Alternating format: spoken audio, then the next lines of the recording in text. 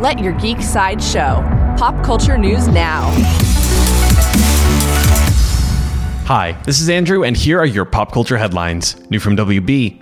WB and DC Comics released a new statement regarding some of their potential films. They announced that Ava DuVernay's and Tom King's New Gods and the Trench films will not be moving forward. James Wan's Aquaman spin-off will also not be moving forward.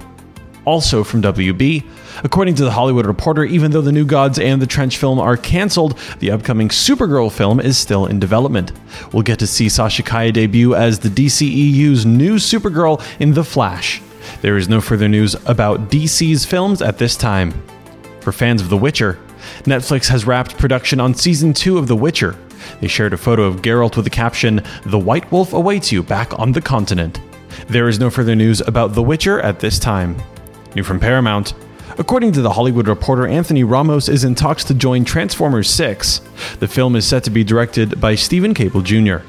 There is no further news about the upcoming Transformers film at this time.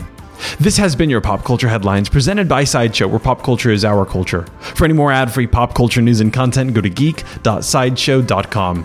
Thanks for listening, and don't forget to let your geek side show.